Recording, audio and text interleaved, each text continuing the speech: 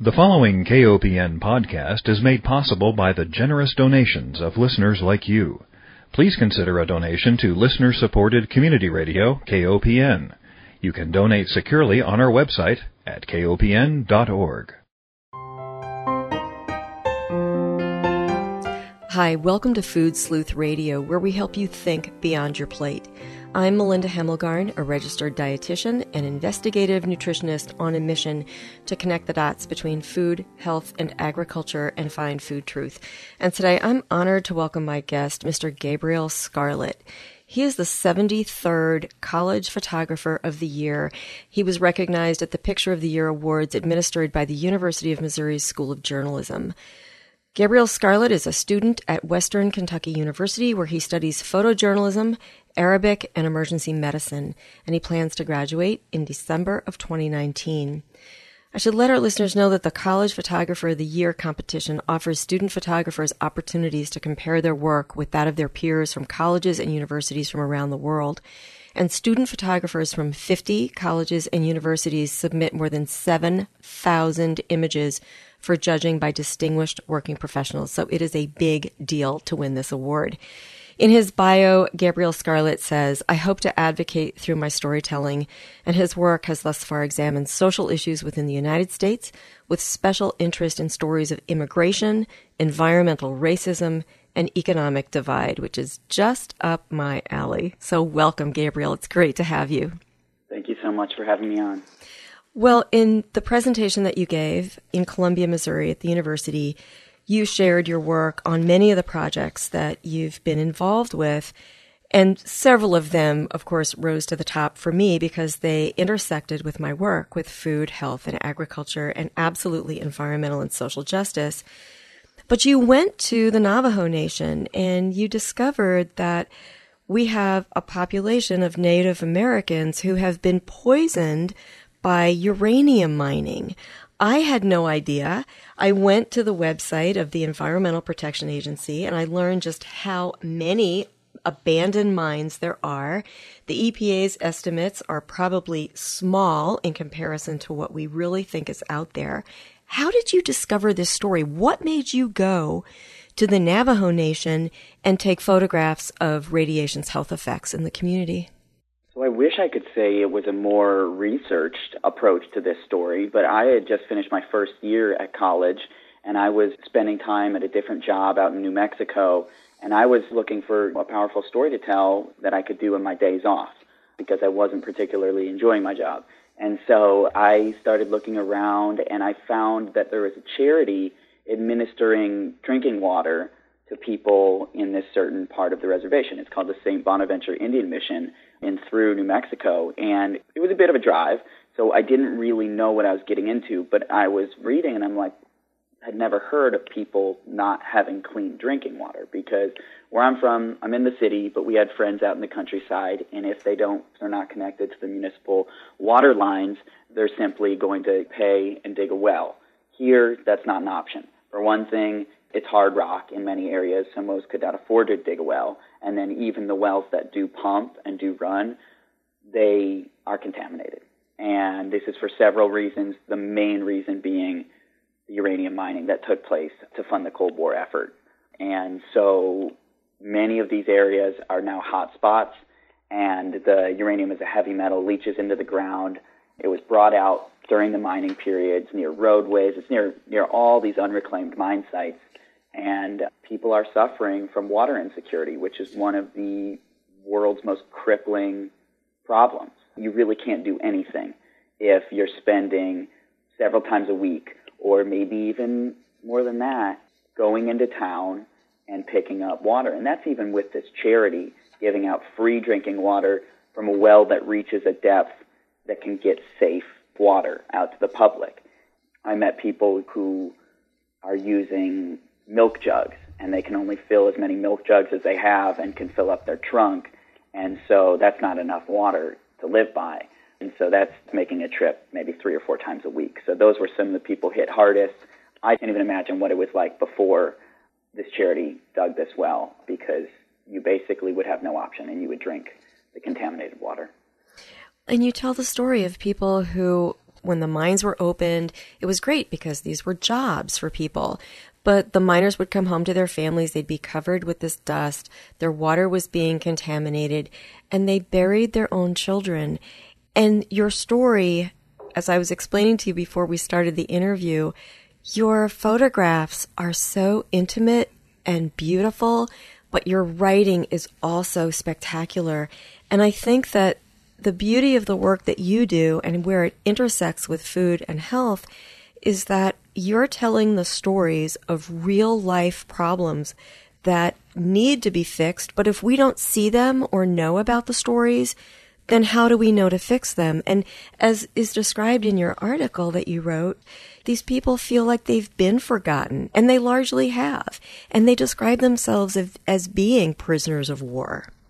Yeah, exactly. And that's reached a little bit deeper, spending more time returning to the same families. That's not stuff they talk about as openly, but certainly feel that here's our land, here's this small parcel of land that we've actually been given to live on. And the Navajo are one of the tribes in the U.S. that actually were given pretty much close to what their land was before. But it's this systematic disassembling of the resources that they had and disseminating it, and they're not the ones profiting. So even when these jobs were had plentifully in the 1950s, 60s, 70s, they were not benefiting in the same ways. And people knew that this was a dangerous metal to be around and a dangerous property to ore. And people described going into the mines, and the white managers would not go in with them. If they did go in, they would have maybe a breathing apparatus or some more formal safety equipment. These mines were not even equipped with ventilation systems to just get the dust particles out of the air. And so that's how a lot of folks have the upper respiratory illnesses. So yeah, in those deeper conversations with people on the reservation, I've heard things like, we're out of sight, we're out of mind. They supplied this incredibly crucial metal at this huge point in American history, but as soon as it became clear what was happening here, yes, they get some compensation from the American government, but no amount of money is really going to make up for the fact that people are dying by the thousands. And as shown in some of these photographs, this man had buried his 2 daughters. Of course, he's not going to get any compensation for that. The compensation is strictly for medical help for sick miners. So he's not going to get any compensation for the 2 daughters he buried. The woman, Elsie Mae Begay, holding the photo of her 2 sons, she's not going to receive any compensation for losing 2 sons to cancer at very early ages, 25 and 42. It's out of sight, it's out of mind. I didn't know about it. I certainly didn't know about it until I went. Even once I was there, it's been several trips peeling back the layers and gaining more of an understanding. I'm not the first journalist to go there, but certainly we don't have enough coverage on this topic. Yeah.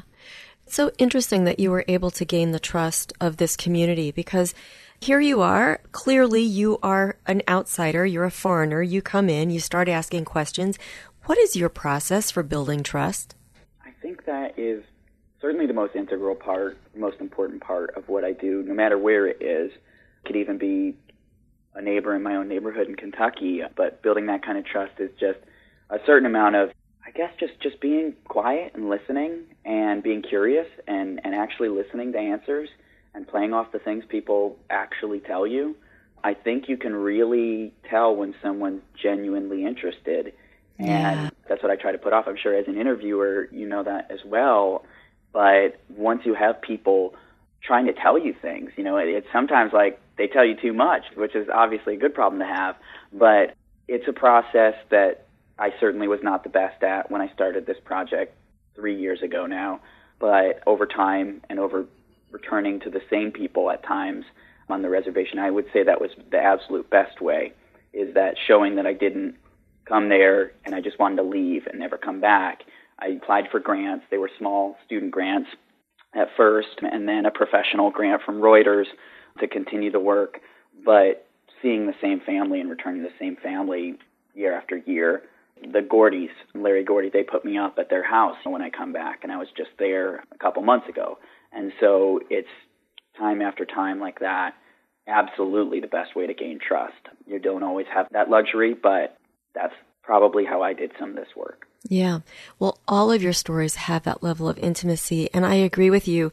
Being kind, listening, those are important skills. As you mentioned, having the luxury of being able to go back and revisit and show people that, yeah, you are genuinely interested and curious and wanting to improve someone's plight in life. I mean, I feel like most of my work is spent so much delving into scientific facts. And facts are great. We need them. We need to have the science behind, say, why is uranium, why do we have a neuropathy in the Navajo Nation? How is that linked to uranium? It's important to understand the science. But we need art along with the science to elevate awareness and so that we can stop our negligent behaviors, because I'm sure maybe some people did know about the harm, but I like to think that these were unintended consequences of something that was meant to be good, but we made a mistake, and it wouldn't be our first one. But it's curious to me about what's happening with journalism itself and the ability to go back and keep on visiting people and getting more and more of the story. I feel like in journalism, we're really losing a lot of the reporters who have the ability to spend so much time delving into critical issues. You're young, you're looking at the future. What can we do for photojournalism and journalism itself to make it so that we do have the time to tell good, heartfelt, true stories? I think that would be subscribing to the places you get your news from. So I know it can be frustrating when there's a paywall on a website or for a newspaper, but I would say that would be the absolute biggest thing. Because most journalism it's not nonprofit or anything. It doesn't need a donation. It just needs support locally and nationally to be successful. So subscribing, every time you learn a new fact maybe, or learn about something new that you didn't know about, maybe think about paying for that, paying for the work that was just done. Because it's not just the journalists themselves, but it's the organization behind them. In my case, I was just on my own, and this was something I wanted to do, and I spent my money from that summer job doing it to get the job started. So that was one thing. But as I go forward in this career, I know personally that I'm going to put a lot more value on finding a job where I can do long-form work like this than a job where I'll necessarily make much money. Not that there are great-paying journalism jobs exactly, but I think it's a matter of finding those organizations and those coworkers that are willing to do this with you to where you're not the only person in a place that cares to do this kind of long-form work. And these stories are everywhere. Like a story like this might seem shocking, and just because something hasn't really been heard before, just because I didn't know that this happened before, doesn't mean there aren't stories like this, especially ones relating to environmental racism and economic divide. Many of the issues I'm interested in, they're everywhere. And it takes an informed, empowered, local journalistic force to make these stories more known. I think going forward, that's like my biggest fear, is that I won't be able to find the jobs where I can do this kind of work. But I'll just keep looking. I won't stay at a place for long if I'm not able to actually have some time to tell stories like these. Right. And, yeah.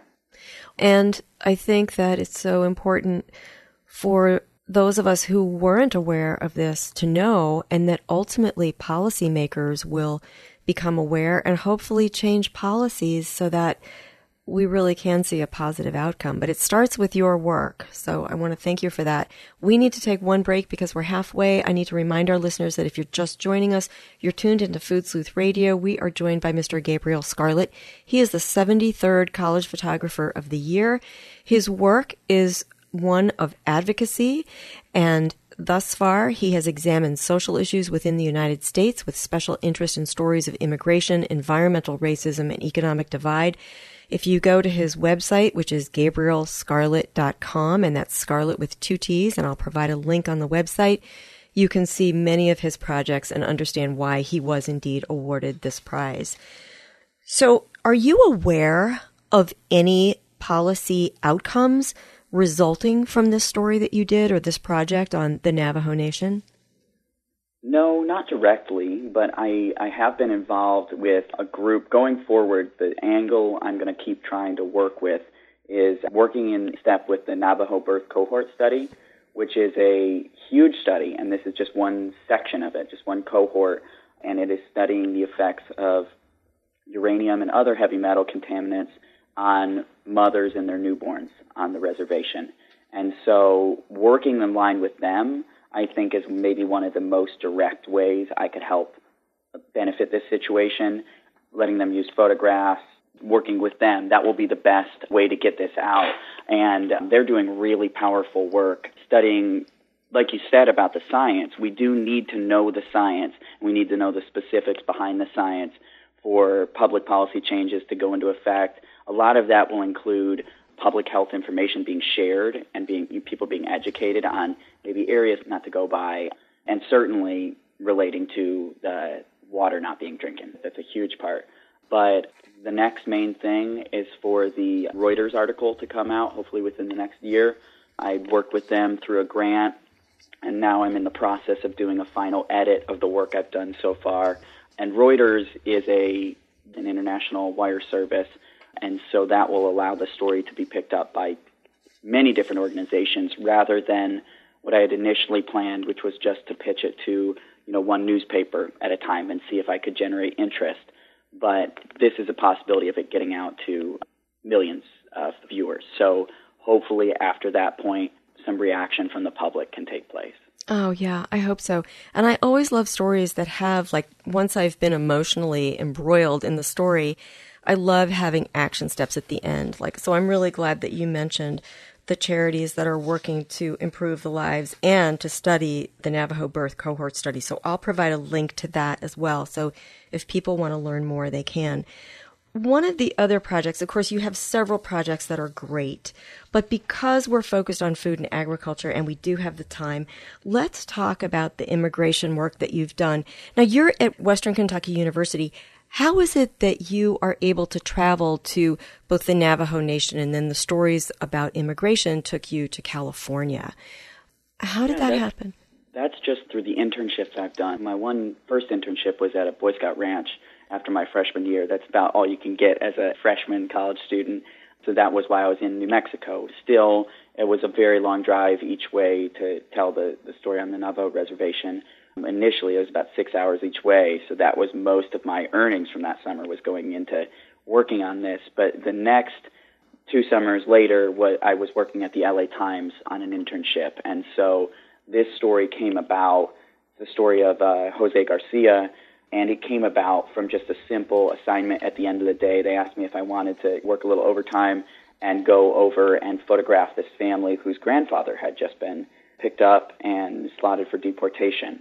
And so it was just going to be a quick picture of the family together, and I think it's quite easy to tell when something is a lot more than that. And that was one situation in which I had to let these people know who I was, and then probably the worst chapter of their entire lives, let them know that I was there hopefully to try to help. And I communicated that quickly and then spent the next several weeks on and off with them until Jose was ultimately, charges were dropped against him. So he had been in this country since he was a teenager, and he was picked up and put in detention. And meanwhile, his family is dependent on him. He's working 3 jobs. He's put into detention. And I think what was so remarkable about this story is that it shows the value of photojournalism and the power of the media to set the story straight and to make things right. And so, if I'm recalling correctly, Jose was released, but it was sort of quiet, and then they drove him around a while because they didn't want the media picking up, and they just sort of dropped him off at a corner. Yeah, exactly right. I had visited Jose in jail in Orange County, which was quite a ways from where his family lives, and there was just another stumbling block thrown in my way, which was them basically saying at the jail level that even though my request to photograph Jose visiting with his family, which it was a very powerful situation to be in, but they denied my request to bring a camera because they didn't want to highlight their contract with ICE at that time. And so they're the ones in power, and so they could simply deny him the right of having his story shared. But they couldn't tell me not to come on the visit, and so I came when Natalie, his daughter, and Marley, his granddaughter, saw him in jail, and that was a very tough time for him as well as for all 3 of them. And I got to meet him there briefly on a phone line, speaking through the glass, and let him know who I was and that I would be there if and when he was released. And when that day did come, charges were dropped at the courthouse at Immigration Court downtown, and then they drove him back to his jail. They said he'd be released there. He wasn't released there. They said he'd be released at another facility. He wasn't released there. It ended up we were all in separate cars chasing back and forth on the highway from them changing the location of his release, I think 3 or 4 times before he was ultimately just dropped on a street corner. And I was the second car back after his son had embraced him. And so that scene plays out in one of the photographs, and news broadcast had pulled up at that point, and they were all interviewing. And it was a very, very emotional scene, especially for his daughter, who I had not seen have that kind of emotion, especially that powerfully up until that point. And it was a really, really sad but positive day. And the public attention and public outcry on Twitter, Facebook, in the newspapers, on the national, CNN, national news, all contributed to the prosecution wanting his case to go away quietly. Yeah, interesting. I haven't seen a lot of photographs from the border, and I guess it's because I live so many miles from there, but I am very curious, and it's tragic, about mothers and children being separated. And I think that with your skill set, and of course photojournalists all over the country, exposing these images, there would be more public outcry, or at least I'd like to think there would be, which again would drive perhaps a policy change. And I'm wondering, probably people aren't welcomed with their cameras at these places. No, and it's a sad fact of photography relating to any aspect of immigration, and there's other circumstances as well, but where the powers that be, the folks who need to be held accountable, are the ones who also have the power over access. So in many of these situations, here I have a family who wants me to photograph them at this really tragic but very telling moment in their life, which would have been if Marley and Natalie, separated by a glass barrier, speaking to Jose on the other side, who's in a green immigration jumpsuit.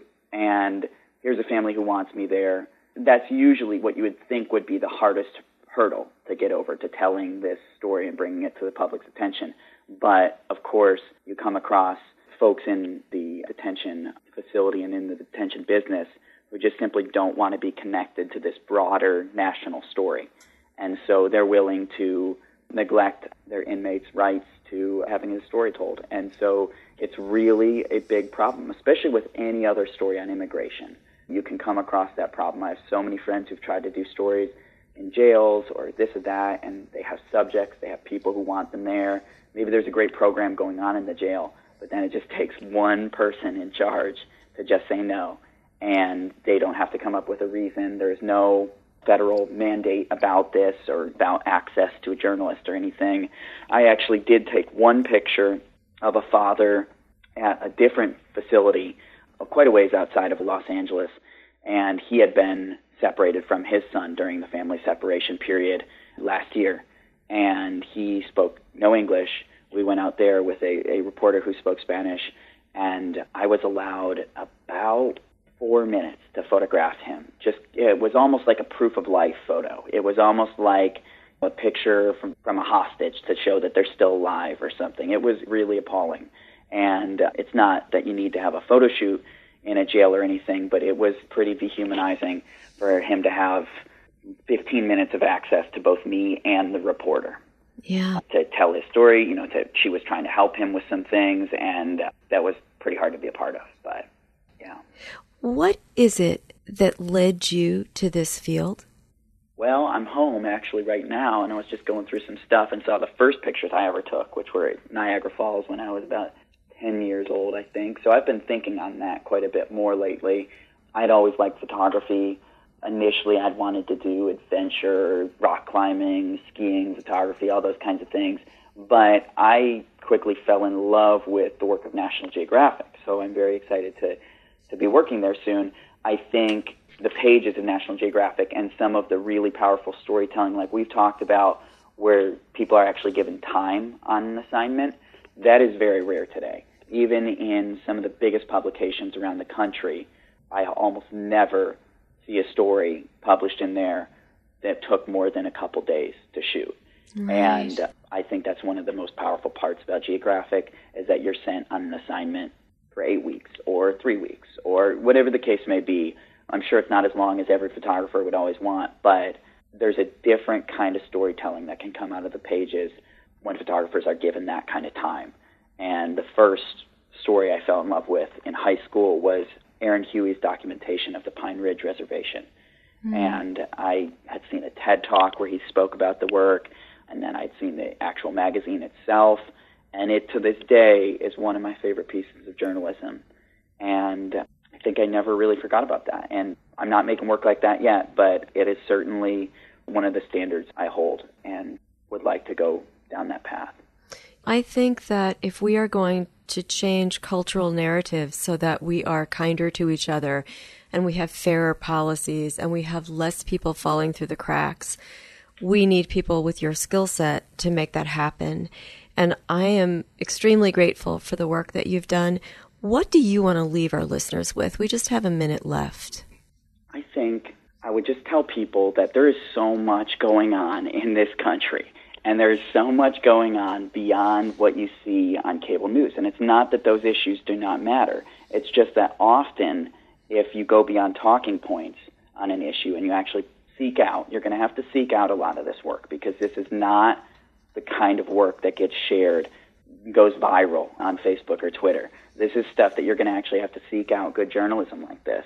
But here you're going to actually see the real story. And I've seen, personally, the real face of environmental racism and immigration and so many of these other issues alive and well in my country. And through that, I feel like I've been given a very fortunate opportunity to learn and further my political understanding, but hopefully that's what my pictures can do for other people. And I'm not alone. There are many great journalists out there.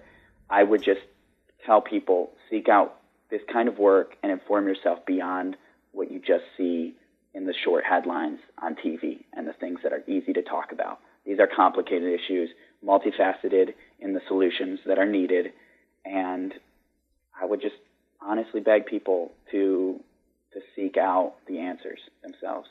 Thank you for being my guest. In closing, I want to thank our listeners for joining us. I want to remind everyone that Food Sleuth Radio is produced by Dan Hemmelgarn at KOPN Studios in beautiful downtown Columbia, Missouri. And most of all, I want to thank Mr. Gabriel Scarlett, the 73rd College Photographer of the Year, recognized at the Picture of the Year Awards administered by the University of Missouri School of Journalism. Follow this gentleman's work. It's fantastic. www.gabrielscarlett.com, and I'll have a link to that. Thank you so much for your work, for exposing the truth, and for being my guest. Thank you so much, Melinda. I really appreciate the opportunity.